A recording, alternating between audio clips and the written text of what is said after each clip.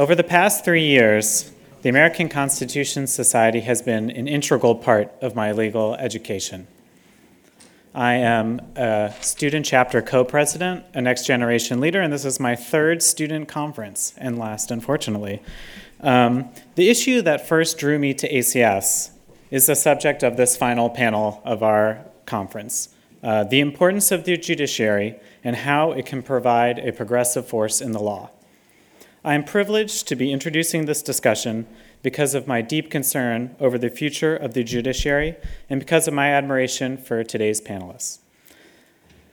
A panel of accomplished and distinguished judges will consider the future of the role of the courts in our country. In doing so, they will share their paths to the bench and explain their thoughts on how we, as budding progressive lawyers, can support the judiciary and its essential function. To that end, I am pleased to introduce Caroline Fredrickson, President of ACS, who will moderate this discussion and introduce our distinguished panel. Caroline has been president of ACS since 2009, and in that time, she has championed a progressive vision of the Constitution, helped grow ACS, and authored books, articles, op-eds on many legal and constitutional issues. In addition to serving as ACS's president, Caroline is currently co-chair of the National Constitution Center's Coalition of Freedom Advisory Board, a member of If When How's Advisory Board, and she is on the boards of American Oversight and the National Institute of Money and Politics. It is a great honor to introduce her to begin this important discussion. Thank you. Hey. Well, thank you so much. And what really makes ACS a great organization is having great student leaders. So we thank you for that. Thank you for the very nice introduction. And I thank everybody for letting me have the best job at this convention, which is to moderate this incredible panel. I would say my dream of the judiciary is right here. This is what it looks like. Brilliant lawyers, incredible judges, incredible thinkers, deeply compassionate people who understand what the role of a judge is. It's to use judgment. That's what judges do. And so it's a real thrill to be up here because if there's any audience that really understands why courts matter and why judges are so fundamental to our vision of America of we the people. We read the Constitution, it starts with we the people. And that means an incredible amount, right? It's all about us. It's about other people in this country who join together and we decide the direction of this country through a democratic process, seeking justice and liberty for all. So it is with that in mind that I want to, before we get started with this panel, I want to call on all of you who are leaders already. We often call you future leaders, but that's not true because you are leaders now. You are leaders in your law schools. You are leaders in your community. But I do want you to think about the future once you leave law school and think about these wonderful examples of what you might become as you advance in your career. Becoming a judge is an incredible accomplishment. We need brilliant people like you to join these brilliant people on the bench to ensure that that vision of we the people is recognized, that we have a judiciary that is sensitive to the deep values of the Constitution of freedom and justice for all. So I want to just preface this discussion with the very blatant underlining of why we are having this conversation. It's not just because I'm really excited to be up here with these wonderful people, although I am, because we're trying to actually impress upon all of you a message, which is to take home with you, which is if you don't become a judge, that's okay, we'll forgive you, it's all right. Not everybody has to become a judge. Some of you become great litigators or public policy advocates or elected officials, community organizers, or all sorts of wonderful things.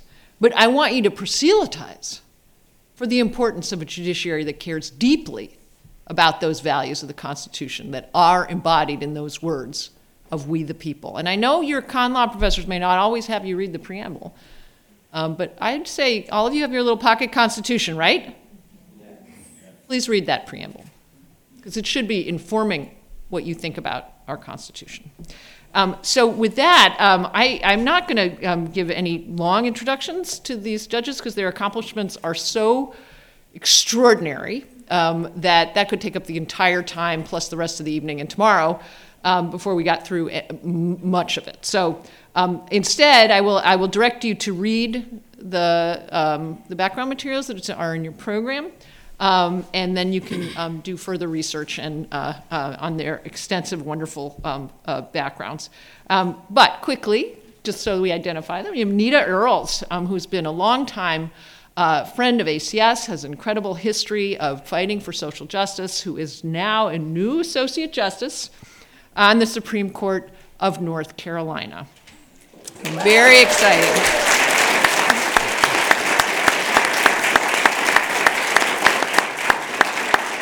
We have Carlton Reeves, who is a district judge at the U.S. District for the Southern District of Mississippi. I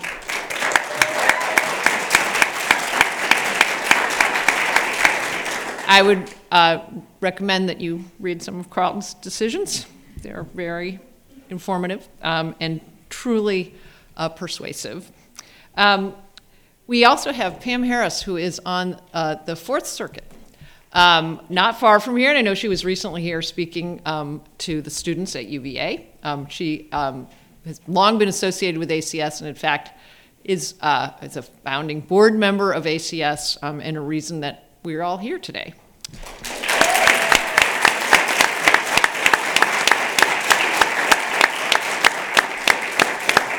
And we have Judge Restrepo from the Third Circuit. And if you want to see a career that has been built on fighting for justice, you should look at his background. It's tremendously exciting to think of the role of a lawyer into jurist, and how the importance of the practice of law can inform your judging with the very deep values that he brought to both being a lawyer and being a judge. So, this is really exciting for me. I was just going to sit up here and let you guys talk, which is basically what I'm going to do. But I'll start off with a question to get it going. But I think one of the things that I think is most perhaps useful for not just for law students or all of us who are not judges is to hear from you sort of, how did you do this? I mean, what was that what got you? Did you decide? Were you born thinking like Elena Kagan? Did you dress up in robes for Halloween? You want to be a judge from infancy, or is this something? Did somebody tell you should be a judge? Was it a surprise? Anyway, I'd love to hear from each of you sort of how that happened, and then we can get into like what's happened since then. But tell us a little bit about your story, your path to the bench. Anita, why don't we start with you? We'll just go down the... Well, thank you so much. I'm so thrilled to be here. I want to thank ACS for this opportunity. And I am one of those people who know I did not start out wanting to be a lawyer because I wanted to be a judge. And actually quite the contrary. I grew up in Seattle, Washington, a mixed-race family. My parents, when they met, it was illegal for them to be married in the state where they met, so that's why we ended up in Seattle. But it was that concept of how important it is to be working for equal justice under the law that I saw in my family that made me want to be a lawyer and want to, be a civil rights attorney, represent communities that would be fighting for equal rights. And so for 30 years, that's what I did. I was a plaintiff civil rights attorney. So how did I end up on the bench? A couple of turning points I can point to. And I did not have a clerkship out of law school. I went straight to Charlotte, North Carolina, and worked with Julius Chambers' firm right out of law school. So the turning points came, I would say, first when President Obama was elected, and it kind of, to my mind, it was this moment of great promise and opportunity, and it seemed like, wow, a little girl like me, who was the first one in her family to go to college, could possibly aspire to be a judge and be on the bench. And so I was living in North Carolina at the time, and Kay Hagan, our senator, had an open process. I applied, and lo and behold, my name was on the list of people. I was never actually nominated, but that was the first step. The other turning point really came with the election in 2016, because that's when I had not so much hope and promise at the federal level, but a sense that if we did not find a way to protect our rights. Our state constitutions are a rich source of protection of individual rights, and if we were not, and understand I'm now, much further along in my career, and in some ways a greater sense of urgency. I don't have that many more years that I'll get to be a lawyer, and so how can I really, really make a difference in the time that I have left, in the climate that we're very clearly going to have after that election at the federal level, turning to the state courts and at least preserving a little bit of an avenue there seemed really important. So that's what motivated me to run for this seat. And for a year, I was a full-time candidate, going around the state, making my case to voters as to why they should consider having me on their state courts. And I think that we will see in the near future that state courts are an avenue for protection of individual rights. So I'm hopeful that I can make some difference. But I have to say this, it's so true. Learning things I learned at ACS conferences about the judicial selection process, about you've had panels on money in judicial races, all of that was very informative and very encouraging to me and made a huge difference to me. That's it. Thank you. First of all, again, I'd like to thank ACS for inviting me to be here. Unlike Justice Kagan, I didn't dress up as a judge when I was a kid. I remember being in a play in the 5th grade, had to dress up as a clown. But my path to the judiciary and thinking about being a judge probably came to me in late high school, actually, but definitely in undergraduate at Jackson State University.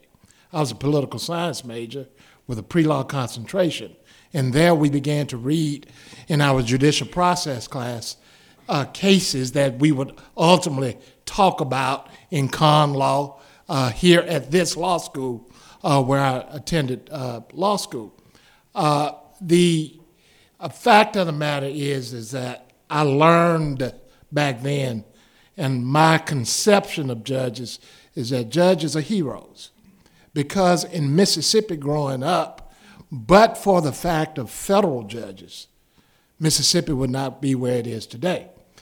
Because every right that we got in Mississippi came through the pen of an Article III judge, whether it was the integration of the schools, reforms with how we imprison people at Parchman, voting and electing judges. All of those things came through the pen of a judge. And so I knew what the power of the judiciary was. And so being a student here at the law school, I knew I wanted to try to get a clerkship. I was not the optimum clerkship candidate in the view of many of the persons here at the law school. But so I decided to sort of chart my own path. I figured that there would not be many UVA people who would apply for clerkships there in Mississippi. So I said I wanted to go back home. I wanted to be in Mississippi. I applied to 3 judges there who I thought I had some sort of connection with, one of whom taught me at Jackson State as an adjunct faculty member. The other was from my hometown. I really didn't know him, but I knew his relatives. I'd gone to school with his high school and stuff with his relatives. And the third one was a member of the state Supreme Court, the first African-American judge on the state Supreme Court judge. And my only connection with him, in my mind, was that he was African-American. He was the one who hired me. The other 2 I serve with right now. So,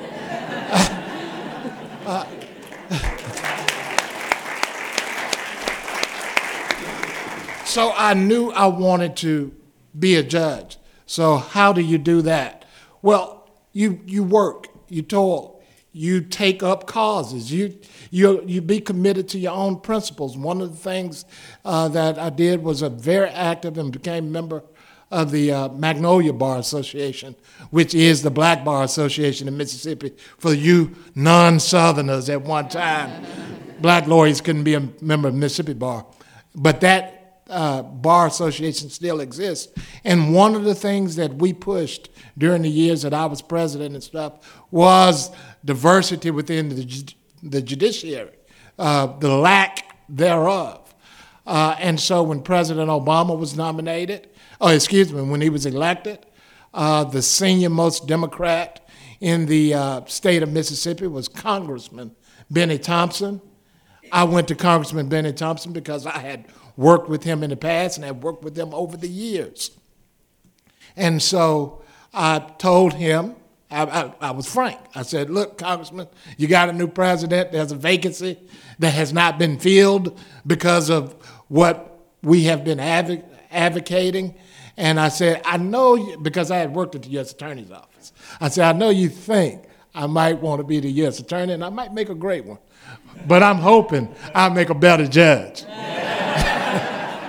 And so the process started from there. He recommended me to the White House, and there it was. One other detour is that, being committed to your causes, not knowing where your past may lead you and all that, I too was inspired by Julius Chambers. Because my second year in law school, I did a clerkship at Ferguson Stein Law Firm where I met Anita Hotchkiss. She was a young first-year, second-year associate teaching a young guy like me. And so one of the things that's part of my resume is that the law firm itself, we created a law firm in its image in Mississippi because no law firm like that is a multiracial law firm, had existed in Mississippi since the late 1960s. There had been no integrated firm. So we did that in 2001, in 2001. And that's why I practiced until 2010. So that's how I get here today.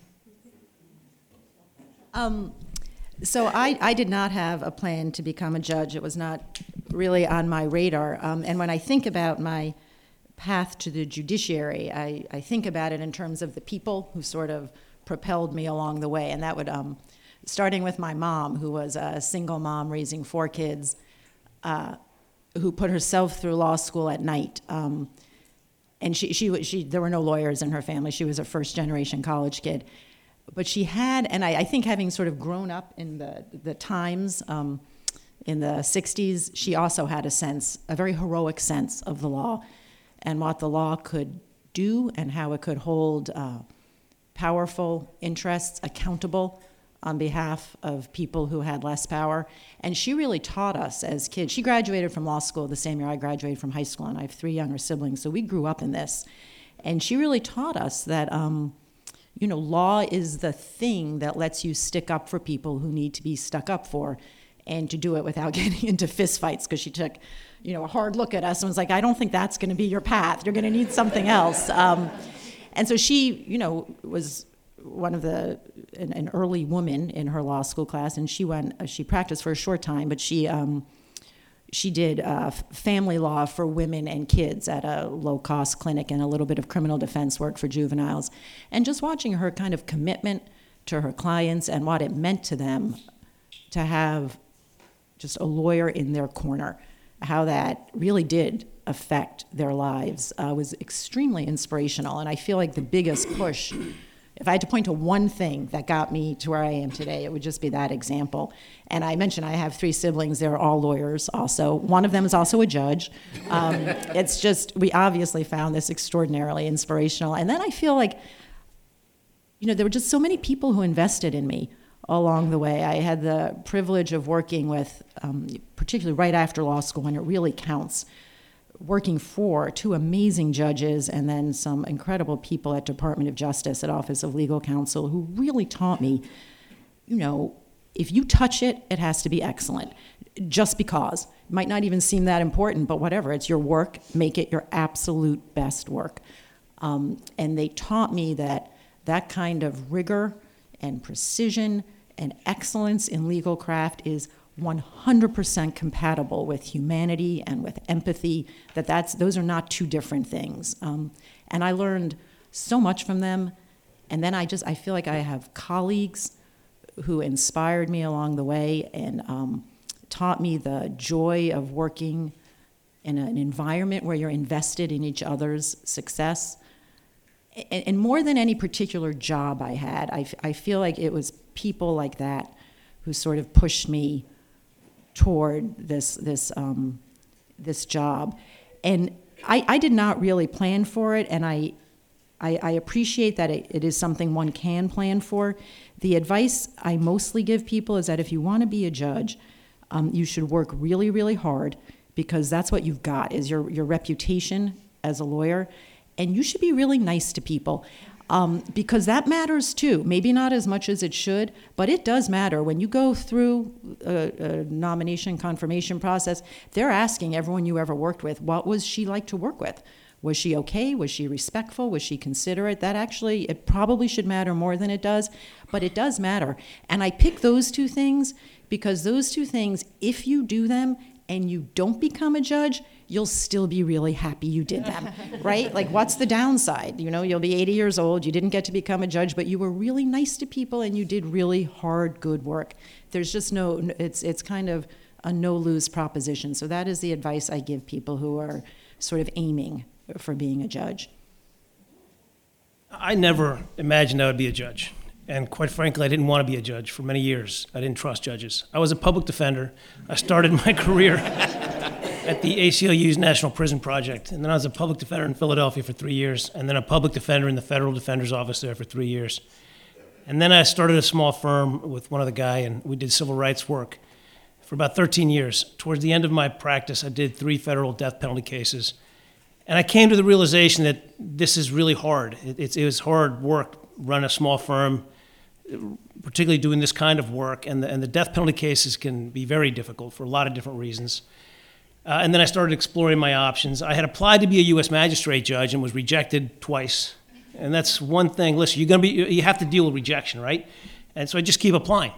And fortunately, at one point it worked out. So the first judicial position I had was a magistrate judge. And that's not unusual, because a lot of magistrates, one of the areas where defense attorneys and public defenders can get into the federal judiciary, because magistrate judges are selected by Article III district court judges, and they know your work because you're there all the time. I was in the federal courthouse in Philadelphia every day, several times a day, both as a federal defender and as a defense attorney. So I knew the group that was going to ultimately vote on me. And I was very lucky to do that for 7 years. I then decided that I'd apply to be a district court judge. Again, I had been rejected in previous attempts to become a district court judge. The politics had changed. President Obama had been elected, but more importantly, the state senators had changed. And Arlen Specter was no longer in charge of the Judiciary Committee. He lost to Pat Toomey. That was the big deal in my path to becoming an Article III judge, because Arlen Specter made it clear he was never going to advance a magistrate judge for a lot of different reasons that we can talk offline if you like, right? So and more importantly, I had somebody that was willing to help me. I met a guy, I'm not going to tell you who he is, but I met him at my son's soccer games. We became fast friends. He's a man of considerable influence. If you want to be a district court judge, you need somebody who can call a U.S. senator, and more importantly, the senator calls them back, all right? So I found this guy, and he was extremely helpful, introduced me to the people I needed to meet. I think that given the audience at that point, it was the Obama administration and the Pennsylvania senators. They liked that I was very involved in the community. I'd been very active in the Latino community in Philadelphia and a lot of different fronts, and as well as a lot of other civic engagement. And I was lucky enough to get through the vetting process and confirmed as an Article III judge, and I really enjoyed my tenure as a trial court judge. About 2 years into it, I got a call from the folks at the White House asking me if I would consider being vetted for the circuit. I said no. I gave them names of 2 other people that would have been much better at this job than I am. But the political reality of it was the window was closing on the Obama administration. They needed somebody they could confirm. So they called me back and asked me if I would be willing to be vetted. Given who was doing the ask, I said, sure. I still don't fancy myself an appellate judge. And I was the last Obama circuit judge confirmed and the only Obama circuit judge confirmed in 2016. One piece,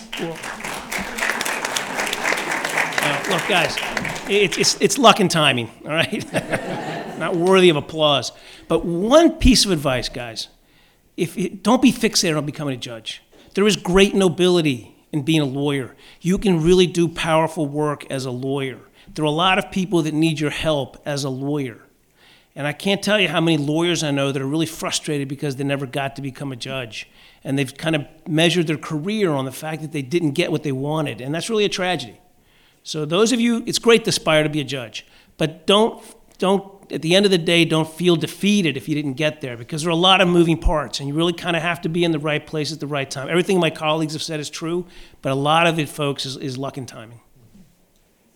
Well, thank you. Although I would like some of you to want to be a judge. So, put a little footnote on that. So this is a great beginning to this conversation. I just did want to add that Julius Chambers also had a part in my life, because when I was in law school, he was teaching as an adjunct when he was head of LDF.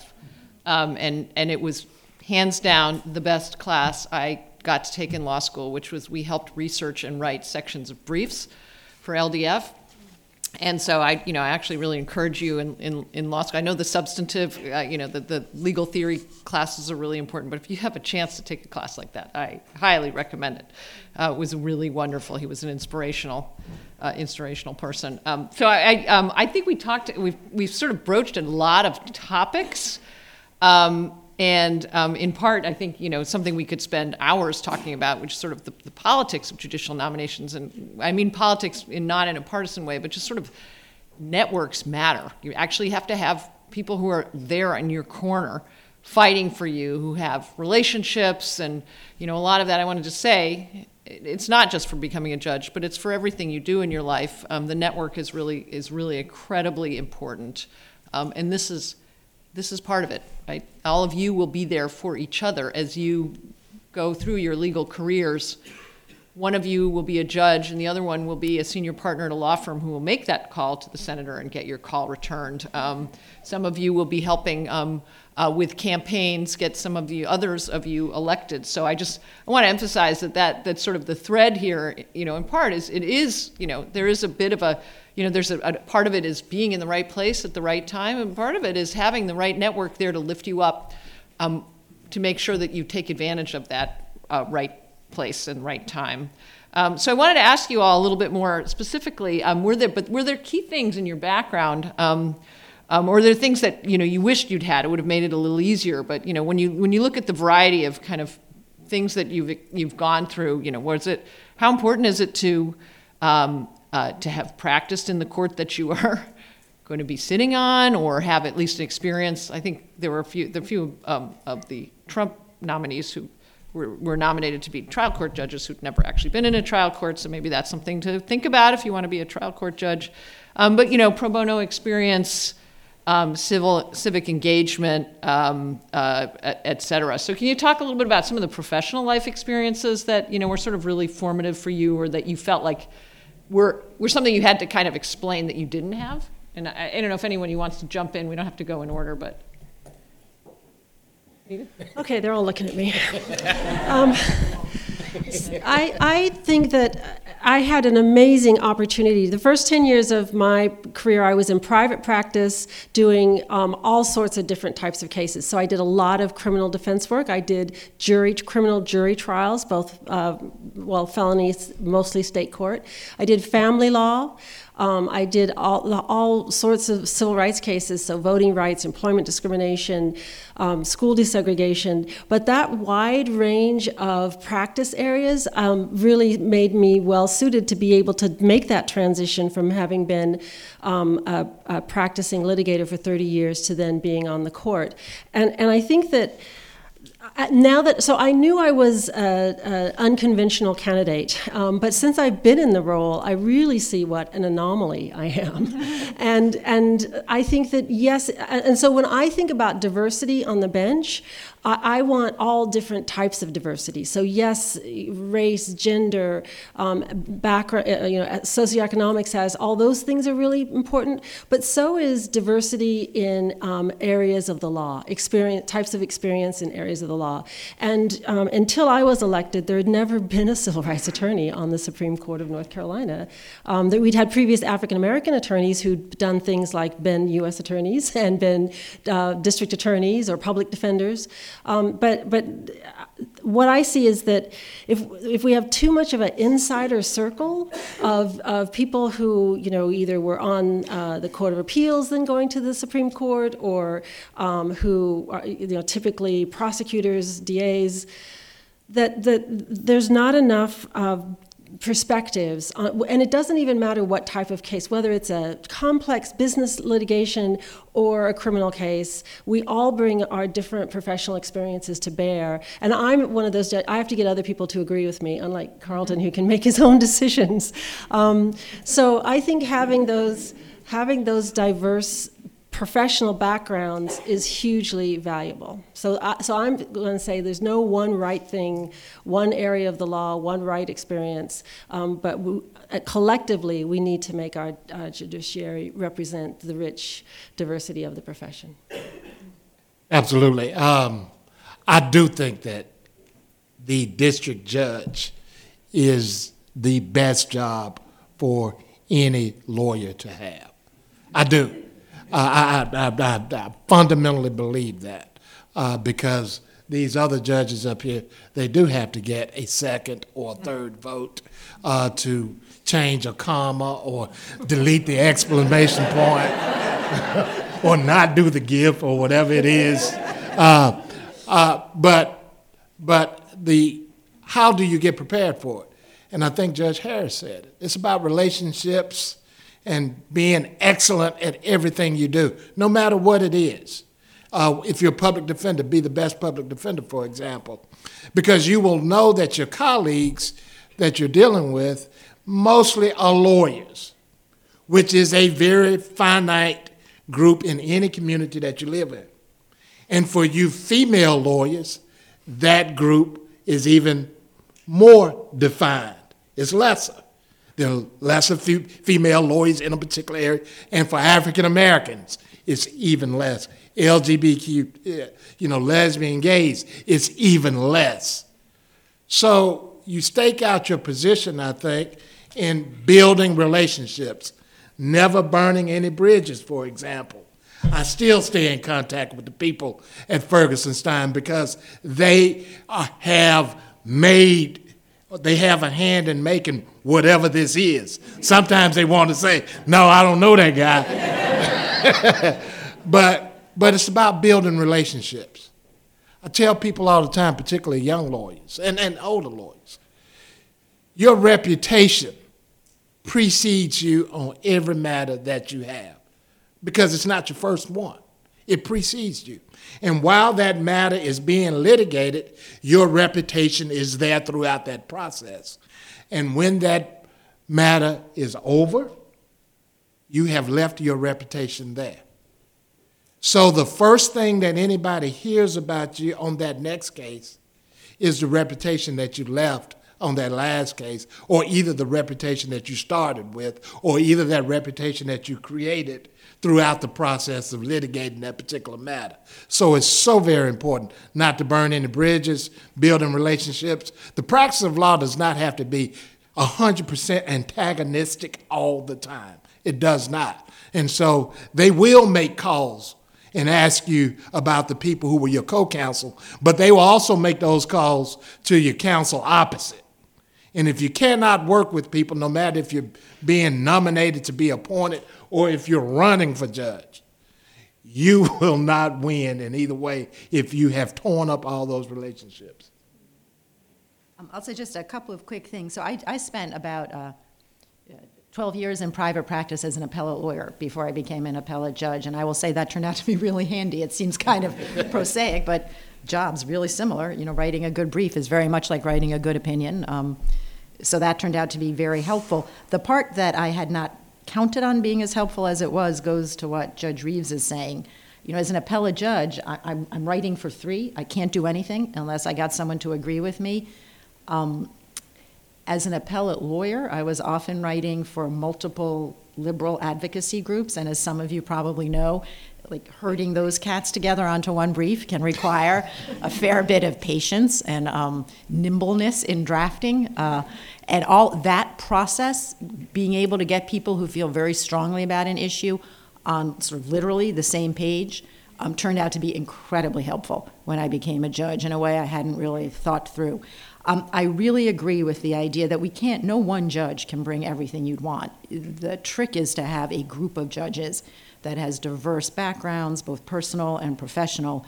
And then, and I think part of this is you need to have a court culture and structures around the court that allow you to take advantage of that. It doesn't do any good if, like, the only woman on the court doesn't feel like she can speak up in conference, right? You have to have the sorts of interpersonal relationships and respect and the structures that facilitate that to kind of get the benefits of that diversity. But I feel like my court does a great job with that, and I learn a huge amount from my colleagues. And I would like to see, I agree, a little more diversity and professional experience would be a very good thing. The last thing I will say in terms of preparation, you know, if you're going to be a judge, you're going to have to sometimes throw a punch is too strong, but you're going to have to stand up for what you believe in sometimes, even when people disagree with you. You're going to have to do it. And I feel like that's a muscle, and you have to exercise it. And sometimes I talk to students who think that the best way to prepare for being a judge is never to stand up for what you believe in. Just keep it quiet, keep a low profile. 100% the opposite. If you go through your life that way and then you become a judge, you can't do the job. You haven't learned how to stand up for what you think is right. That is the whole point of the job. And you can't learn that once you're a grown-up. You have to start doing it now, and you have to keep doing it, and you have to exercise that muscle, or you won't be able to do the job right. I felt very comfortable in the trial court because I was a trial lawyer. I mean, I tried hundreds of cases as a public defender and as a private attorney. So I was very comfortable both in the position of magistrate judge and district court judge. And I know that the reason that the White House settled on me as a nominee was because they were getting a lot of pressure to nominate folks that had not been federal prosecutors to the circuit. And I had been a public defender and a civil rights lawyer, and I think in the history of the United States, there may be 10 public defenders that made their way to a circuit court. So the White House was looking for that sort of diversity. Professional diversity is what you've heard of here. The fact that I'm Latino, I think that helped a lot the first time around with the district court. So, I mean, you know, you have to, but I couldn't agree more with cultivating your networks and building relationships. And when that became really apparent to me was when I left the defender's office. Being a federal defender is a tremendous job. And when I left that office and then all of a sudden there was no safety net and I had to get my own clients, I was lucky in that I had been elected to be the president of the Hispanic Bar Association. And so in my capacity as the president of the HBA, I was ex officio member of a lot of different boards with the movers and shakers in Philadelphia, people I hadn't met before. And that was my first real clue that there's a big legal community out there you got to plug into. And you don't want to be on the outside. You want to be inside the tent. And that was when the value of networking really dawned on me. That's a lot of food for thought. So before I get into the hard questions, which I think we'll go to about judging and how you do it, because we have a lot of students here, and some of them may want to be clerks, some of them may have already applied, but it would be great if you all touched a little bit on, sort of the value of a clerkship, what you look for in clerks, and how can a clerk be successful? Like, what makes a successful clerk in your chambers? Throw it open. Pam? Well, so, all right. So listen, I will cards on the table. I'm a little bit with Judge Restrepo on this. I don't think you should all be judges. When I look at my career, I think I had a whole slew of amazing jobs. This one's amazing too, but they were all really great. There's a lot of good things you can do out there. Make up your own mind about that. Now, you must all be law clerks. Law clerks, absolutely go clerk. It's an amazing experience. I cannot say enough. My 2 clerkships for me were absolutely formative, and I just think you should do that. And you just learn so much. Learn about yourself and your own talents in kind of a safe space, because you're not exercising your own judgment yet, but you're building your own skills, and you learn what you're capable of. If it's a good clerkship, you will be amazed at how much you are capable of, and I just think it is a great way to start a legal career. So in terms of when I hire clerks, I'm looking obviously for smart kids who can help me with the work. There's a lot I want to do in this job, and I can do more of it if I have people who can help me. Force multipliers. I look for people who are engaged in their communities. I really care about that. I just think you're going to be lawyers. You should be engaged in the issues of your day and in your community. So I look for that.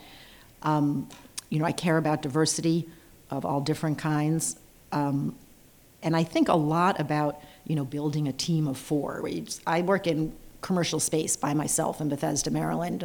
We're not in a courthouse, so it's just us, me, 4 law clerks, and a wonderful judicial assistant. But it really matters that the chemistry work. It's kind of like a really bad dating service, sort of. I'm trying to figure out how's this going to. So it's sort of a complex formula, but I feel like it's working pretty well so far. And successful law clerks in my chambers, they work really hard. They're very professional. They understand it's a job. It will turn into a mentor-mentee relationship. But for the year we're in chambers, I really need some work out of these people. It is a professional engagement. I don't, but the government pays the money, and they show up and they do the work. It's not like a 4th year of law school. And I do think that the clerks who come into it knowing that are the ones who sort of hit the ground running the fastest. And I will, the division of labor has to be clear. I sometimes get law clerks, it's lovely, and I can knock it out of their heads really fast, but it's funny. They come in, and their view of the way the job is going to work appears to be that they will have important intuitions about what's fair in the law, and then I will read the record in the case, and I'm like, no, we got to work this through at the very beginning so we're clear on this. So that's what I mean by it's a job. Your judge is going to need you to do work, and you should just be very aware of that and willing to do what needs to be done to make the work of the office as good as it can be. So I typically hire law clerks that have worked as lawyers. On occasion, I'll offer a clerkship to somebody while they're still in law school, but I'll insist they work for at least 2 years as a lawyer. And it doesn't have to be a big law. It can be a small law. It can be a public defender's office.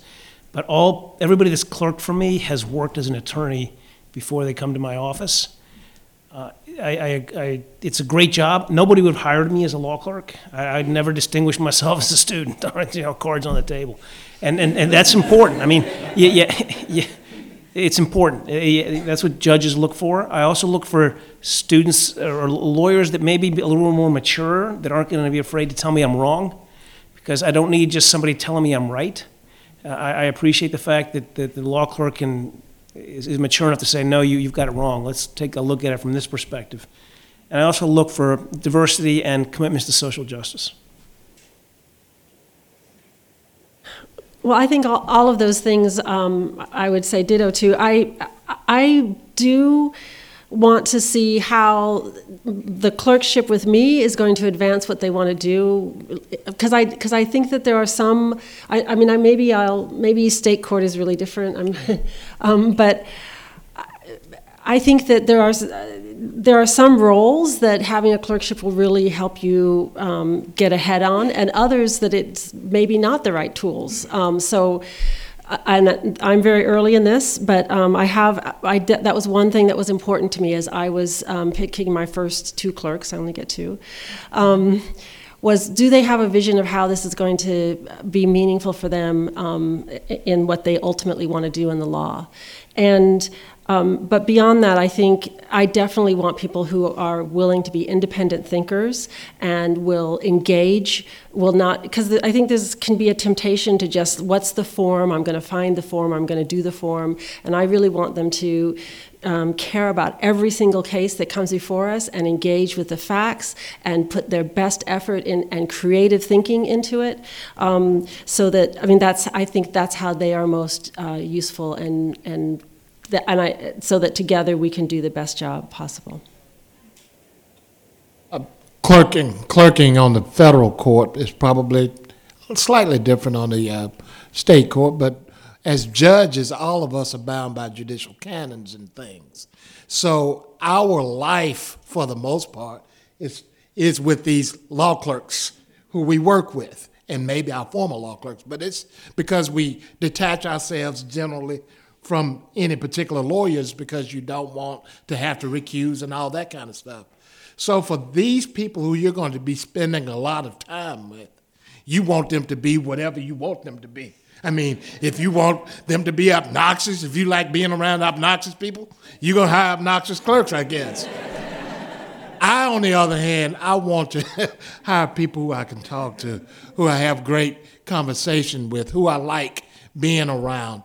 I do, too, look for diversity, and that's all about who's the first hired and who's the last hired, because that all plays some sort of role in it. Now, I told you, now Judge Restrepo probably should have applied to me had I been a judge back then, because there are no disqualifiers other than, you couldn't be just non-barrable. I mean, you could not have gone and commit a crime or anything out there.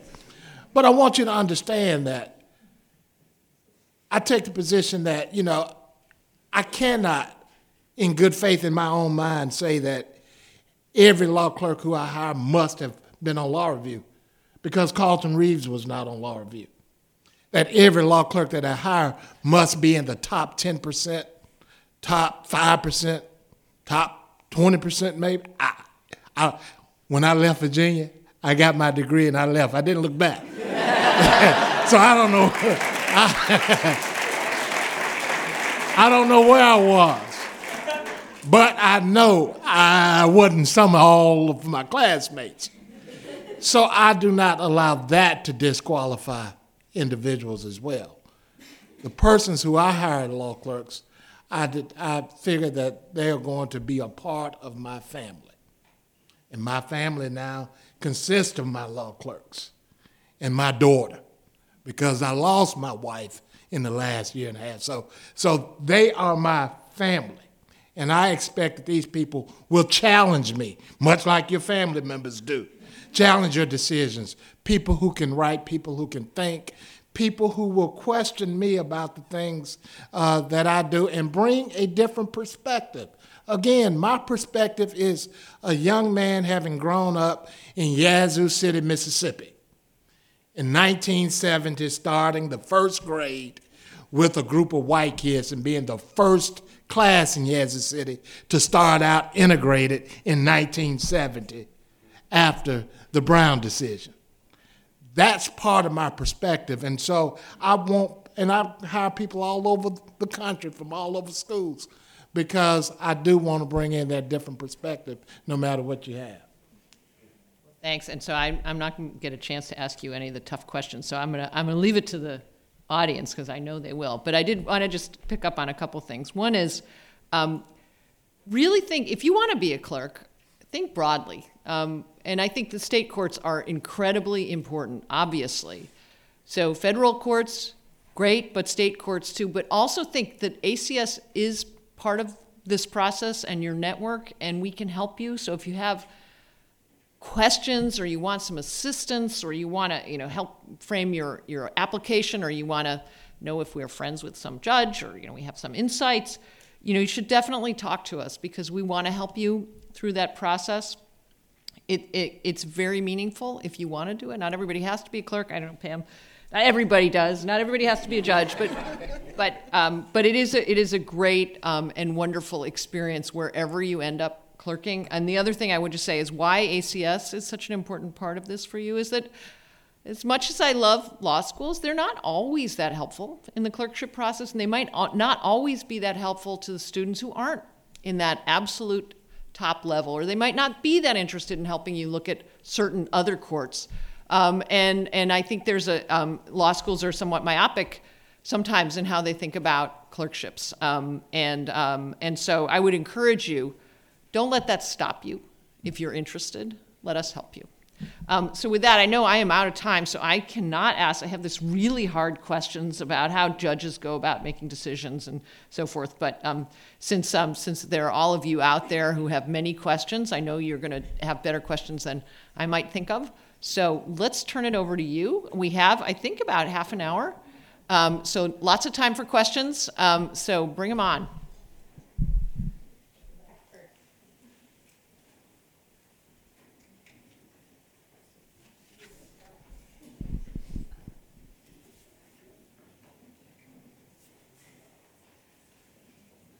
Hey, thank you. I was wondering about if an opportunity to work with a judge who is distinctly not a progressive. I was wondering, I would assume you'd say yes, but should one take that opportunity, and if so, any ideas how to interview, how to make that working relationship work, and any special ways how would you do good in that situation?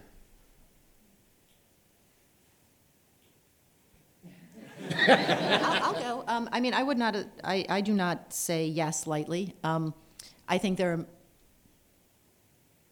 are many, many excellent conservative judges with whom you would have a very good working relationship. The two things that I would think about are, one of the great things you get out of a clerkship is sort of this build out of your network.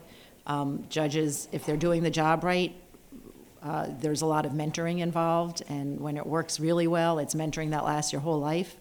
And so if your interests are in doing kind of a more progressive kind of law with your career, then a judge who is part of that network will give you, there's sort of a special benefit from that kind of a match. So that is one thing I would think about. And then the other thing I would think about is there's something, depending on how the judge works, when you are a law clerk, part of your job may be speaking in your judge's voice. And I am a huge fan of working with people with whom you disagree about fundamental issues. One of the things I actually loved about private practice is it's still really bipartisan, and I had wonderful colleagues, across the aisle, and we had terrific working relationships, but I didn't have to speak in their voice all the time.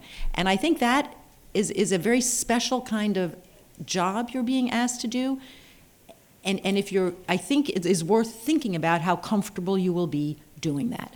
You're not just helping a judge, you're the judge's voice, like you're writing in the judge's voice. And I think that can be, it is just worth thinking about what that feels like for a year or 2 years. Judge Reeves really hit it on the head. It's a very intimate relationship you have with your law clerks. So whether they're conservative, liberal, or somewhere in the middle, it's also personality fit. So just keep that in mind regardless of how you view your potential employer's politics.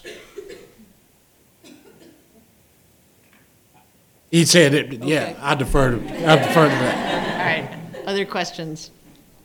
So we have a question down here. Oh, sorry. Go ahead. I saw a hand over here, so. Who's on first? Yeah, you guys decide. Okay. Here and then there. Hello, my name is Walter. I'm a 1L at Northwestern Law. My question is a two-parter for Judge Harris there, but if anyone else wants to opine, absolutely. First question, you mentioned that in conference, the importance of speaking up. I'd be curious to know what tactics you were referencing in terms of allowing others the room to speak up and making sure that all the perspectives are expressed. And then second question, you also mentioned that many clerks, they don't realize quite what they're capable, right, of, and that they end up doing and exceeding. What do you think those clerks do right? I would imagine part of it is probably hard work, but what other things do they do right and do well? Thank you. So on the first question, this is sort of what kinds of structures allow courts to take advantage of diversity. There are two things about conference that we do at the Fourth Circuit that I think are really helpful. One is we don't talk about cases with each other until we get to conference. And that avoids the kind of a case where you could have two judges talking about a case and not including the third. It seems kind of unnecessarily formal maybe, but I think it's actually really helpful that everybody knows they are part of every discussion that is taking place about a case. And then the other thing we do, which I think is common but not always observed, we go in order. Nobody votes sort of finally until we have all said what we think about the case. And then we do sort of a second round if we feel this requires more discussion. And that part is a rule, and then the norm that has built up around that is you're supposed to say everyone's supposed to take up about an equal amount of airtime. And if that stops being the case, the senior judge will usually step in and say, yeah, we've heard enough from you. Now let's move. Right. Which I think, again, is really valuable. It means that the person, you can't kind of filibuster or hijack the proceedings just because you feel strongly about a case. And there are just things that courts can do that maybe seem really obvious, but they really help new judges and judges who may feel that they are, at least on a particular panel, like, well, I'm the woman on the panel, and this is an abortion case or something, so here we go. And they can really help you feel much more comfortable about the dynamic because you're observing these formalities. So I'm sure there are a million things you can do like that, but those are the two that jump to mind for me. And in terms of the clerks, a lot of it is about the hard work. And just the demand. One thing that I think is really hard for law students, right? In law school, you get rewarded for being kind of provocative, right? Like you spot the issue and you have like a clever thought about it. As a clerk, it has to be correct, right? Which is really different. It's a totally different way of thinking.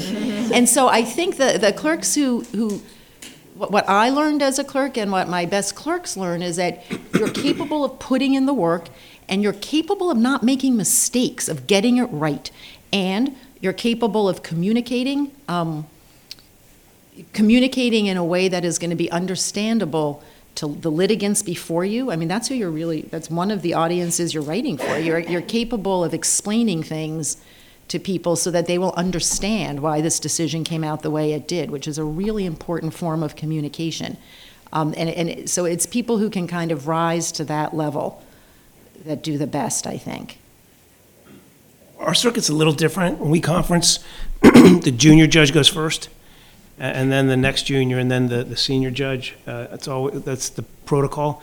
And we do talk quite a bit with each other before we get together. And for instance, if I'm on an island, I'd like to know about it before we write the opinion, so that we do exchange views. But you don't exclude the people on your panel when you're exchanging views. It's a lot of email traffic, and you include everybody on your panel exchanging views.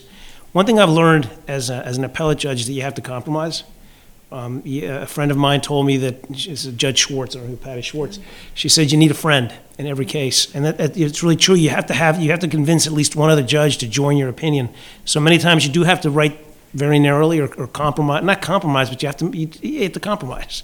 And I know it's not a word we like to use these days, but because everything's so binary, but as an appellate judge, you do have to be flexible and willing to accommodate the views and really respect everybody else's opinions.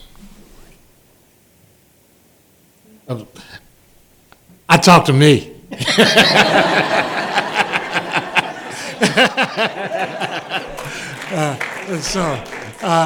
And that's the beautiful part of it. But somebody did. You do have to work hard, and I don't want to think you do work hard. And it's a lot of work, and it can be fun work. So my goal is to allow you to work hard, make it fun, make it enjoyable, and all that. But no, I have to confer with myself, and there are times when we make errors. And as I tell my law clerks and young lawyers and even older lawyers, everything in the law is excusable. There's a excusable neglect and all that kind of stuff you can literally get out of, except for, and I think I've only found 2 occasions, missing the statute of limitations and missing your notice of appeal, because it's really difficult to get out of those situations. So anything other than that, we can fix it. So be of a mind frame that if there's anything that we do that we happen to get wrong, because we are human, we will get some things wrong, we'll correct it, because we do want the record to be correct. Right, we had a question. Hi, thank you. I'm actually a non-traditional law student. I am a part-time student in the evening division, and I actually have a full career where I work 40 hours a week.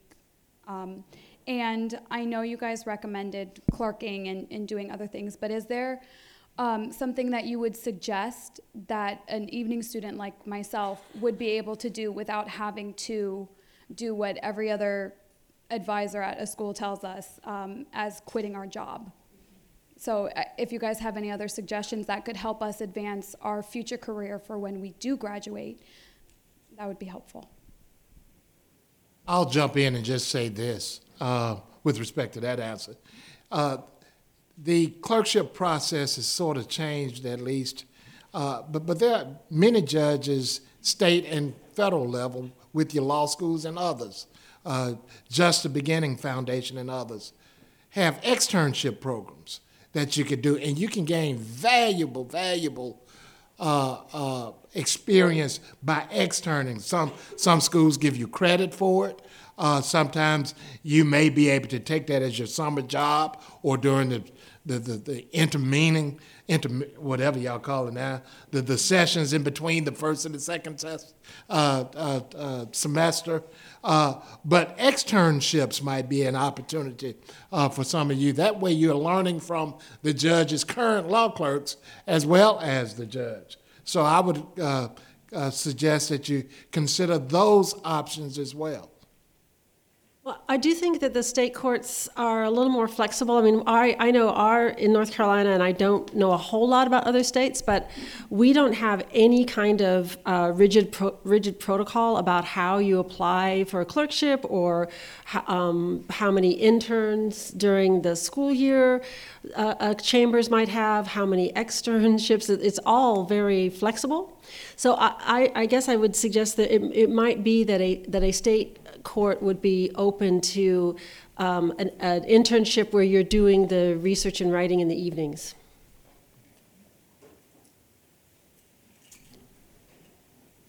I guess this is most pertinent to Judge Reeves, but also to the circuit judges. I know for some judges, they think that being reversed is the worst possible thing that could happen, and other judges feel like, I just need to get on the page what I think and not think so much about that, and I'm wondering how you approach that challenge. You work to get it right, knowing that anything you do is subject to review. I do not believe you should be afraid of speaking the truth, looking at an issue, talking about an issue, but being consistent with the law. And I think district judges have a right to exercise their judicial muscle in talking about particular issues and how the issue has been teed up to the particular judge.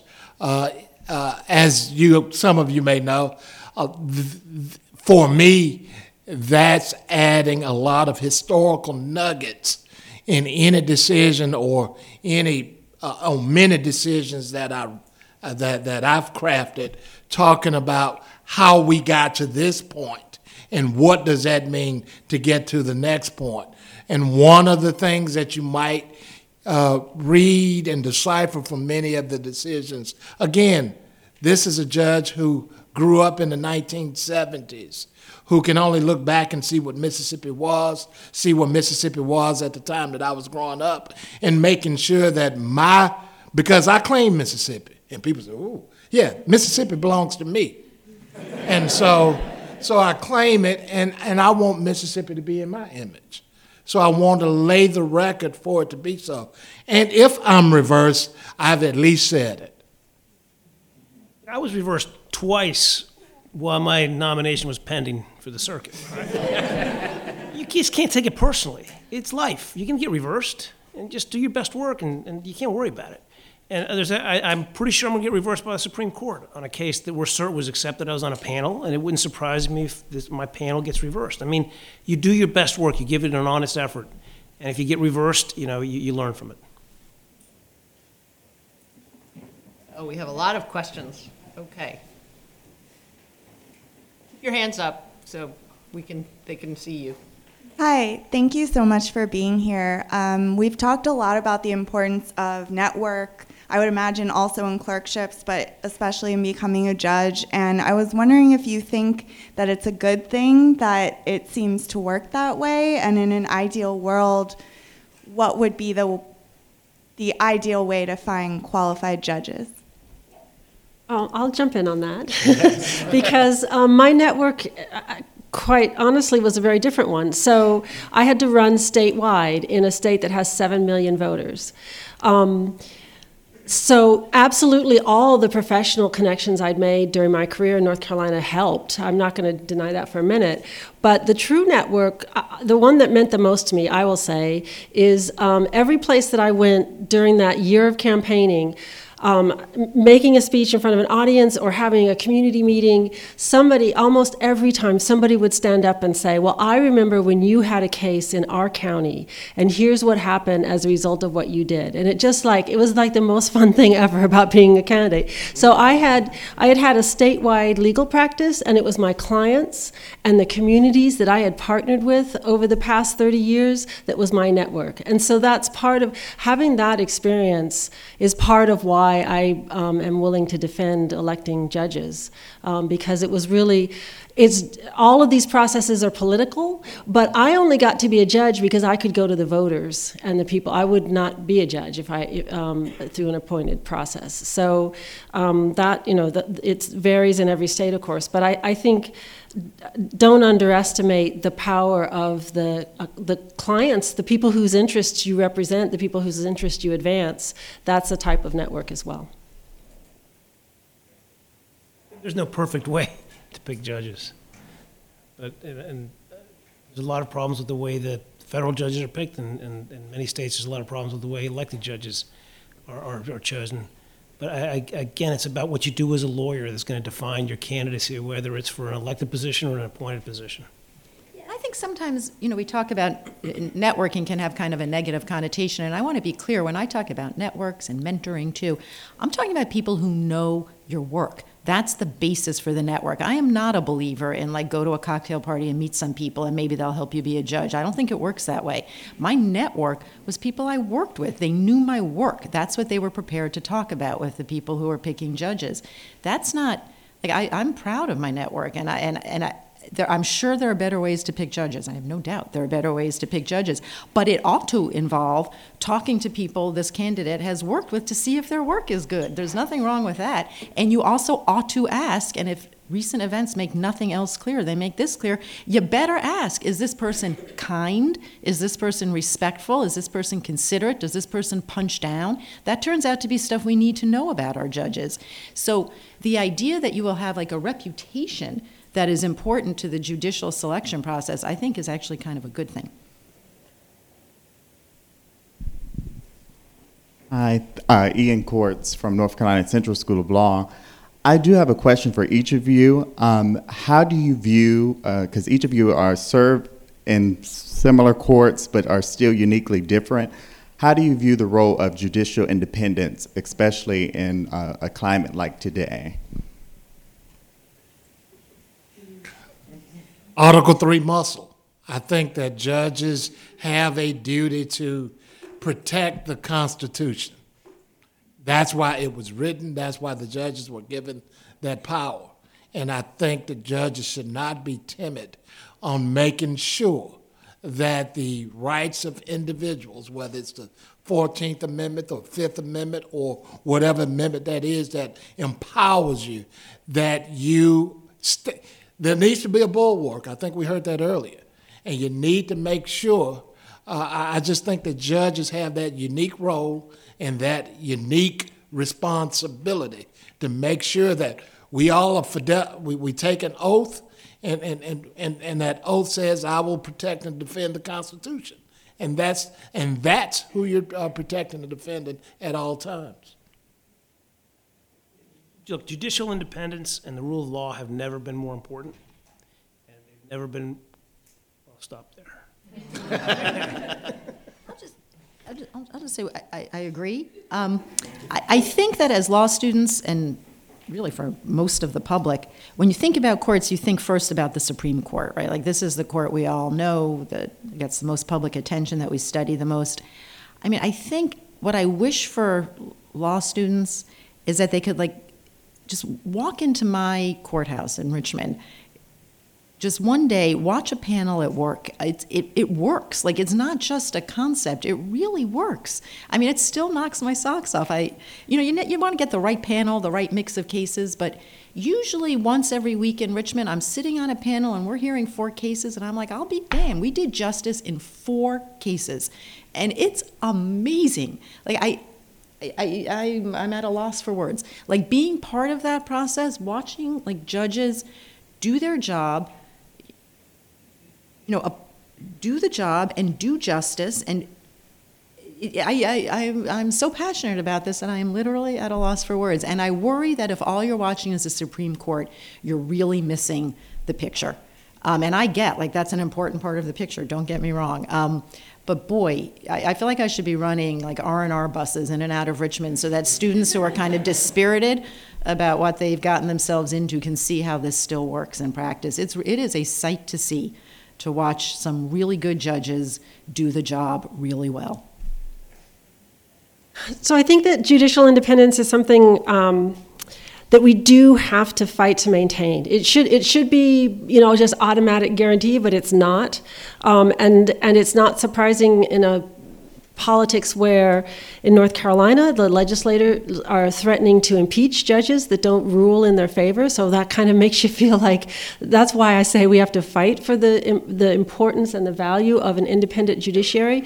But then I would also say, I think now being on the inside for the past 7 weeks, that the public's perception that whether you're a Democrat or a Republican is what's driving what's going on with the court, that's a misperception, and I don't know that there's an easy way to dissuade people from that.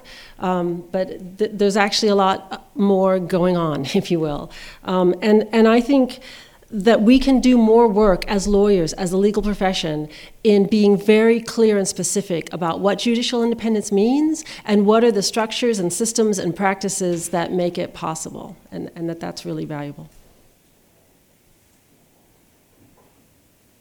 Hello, my name is Julie Preciado. I'm a 2L at Willamette in Oregon.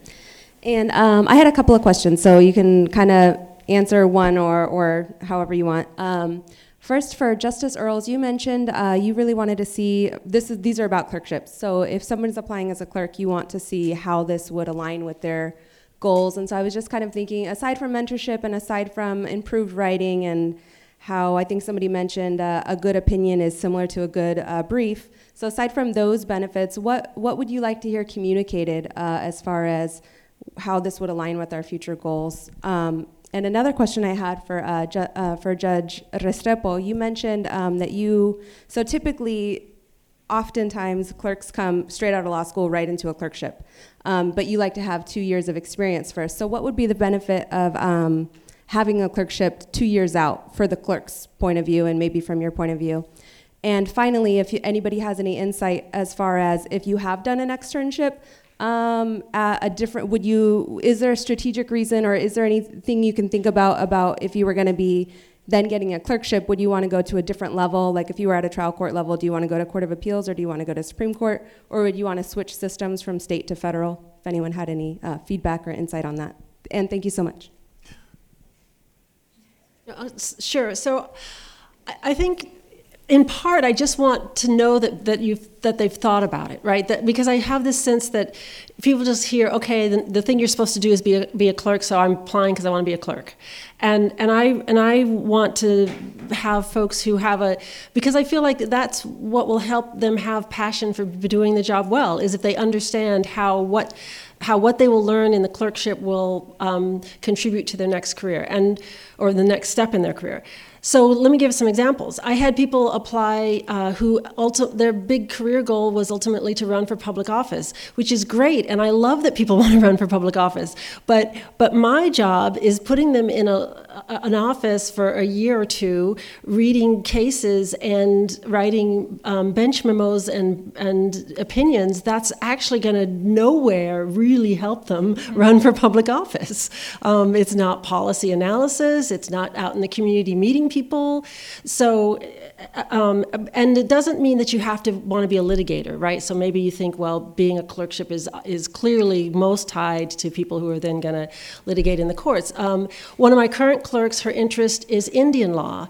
We don't do Indian law in the North Carolina Supreme Court, but she had a vision of how this experience learning all these different areas of law would help her with the communities that she ultimately wants to represent as a tribal council, and that she needed to know these different areas of state law in order to be effective. And so that's what I mean about just having a vision of why it will be useful.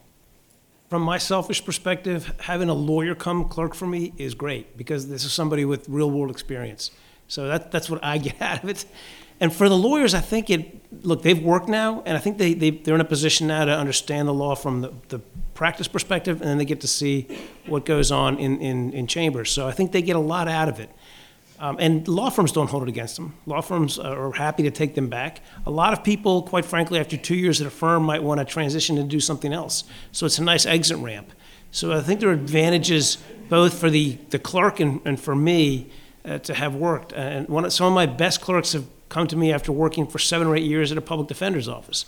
So, there are a lot of ways to get to this clerkship.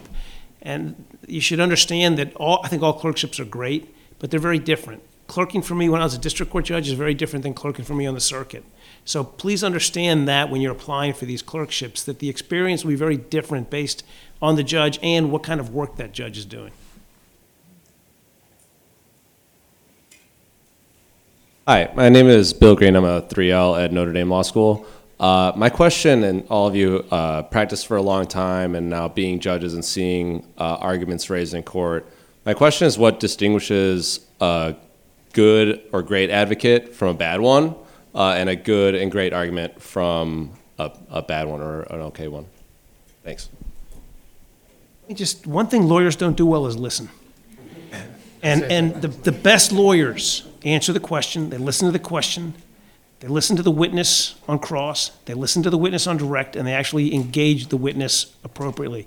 So I would really encourage you folks to work on your listening skills. It will make you a much better lawyer. And I can't tell you how frustrating it is when you're asking lawyers questions at argument and they're not listening to you. They have an agenda and they're not listening to what you're asking. So my tip would be to really work on your listening skills. And we do take briefs in the district court level. Your writing is absolutely important too as well. If you get to the point where you can edit your own writing, you're halfway there. So write, and that's all I can say. That's the best thing, because most of your stuff is in written form. You don't get to trial often. You don't get to argue cases. It's that brief that you've written that we see. I would add to that what will probably seem really obvious, but surprise, it's not. You need to really prepare before you come in to argue. I hear when we go to Richmond, I hear 12 or 16 cases in a sitting, and it is consistently the case that I know some of the cases better than the lawyer who's arguing, and I'm like, I don't get it. You've got one case. I've got 16. How come I know what's in the record? You have got to be prepared. And the other reason is because otherwise you'll be really nervous. If you're not prepared, it's really scary because you don't know what's coming at you and whether you'll be able to answer it. If you're prepared, you might still be nervous, but in a different way, because you'll know, this is your great advantage as an advocate. You should know your case better than the judges. That gives you a huge edge in oral argument, and why every advocate doesn't take advantage of that is a mystery to me, a continuing source of mystery. Also, if you don't know the answer because you didn't listen to me and you didn't prepare, then say you don't know the answer. Do not guess. For the love of God, don't guess.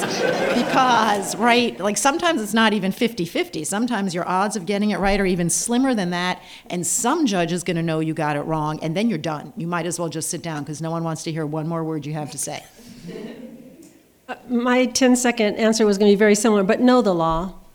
That seriously, research your issue till the end and know the law. That's what makes good lawyers. Can I just say, and this applies for whatever you do in your life, and for those of you who might end up being elected, who shares my deep frustration at watching a Senate judicial nominations hearing when they ask a question and they don't listen to the witness, so they don't know that there's a good follow-up question that they could ask. It's deeply frustrating, and it is a lost opportunity in so many levels to explore these really important issues with the nominees. So the bad side of having this great job of being up here and getting to talk with these incredible judges is that I actually also have to say that it's over, and that we could go on all evening with questions and conversation about the role of judges in our society. But we're going to switch to the role of the Constitution. We have one of our nation's foremost advocates for the Constitution, who you all know very well, and I'm not going to introduce him because he will be introduced by Ava. But I do want to ask you to give a big round of applause and a thank you to these incredible judges.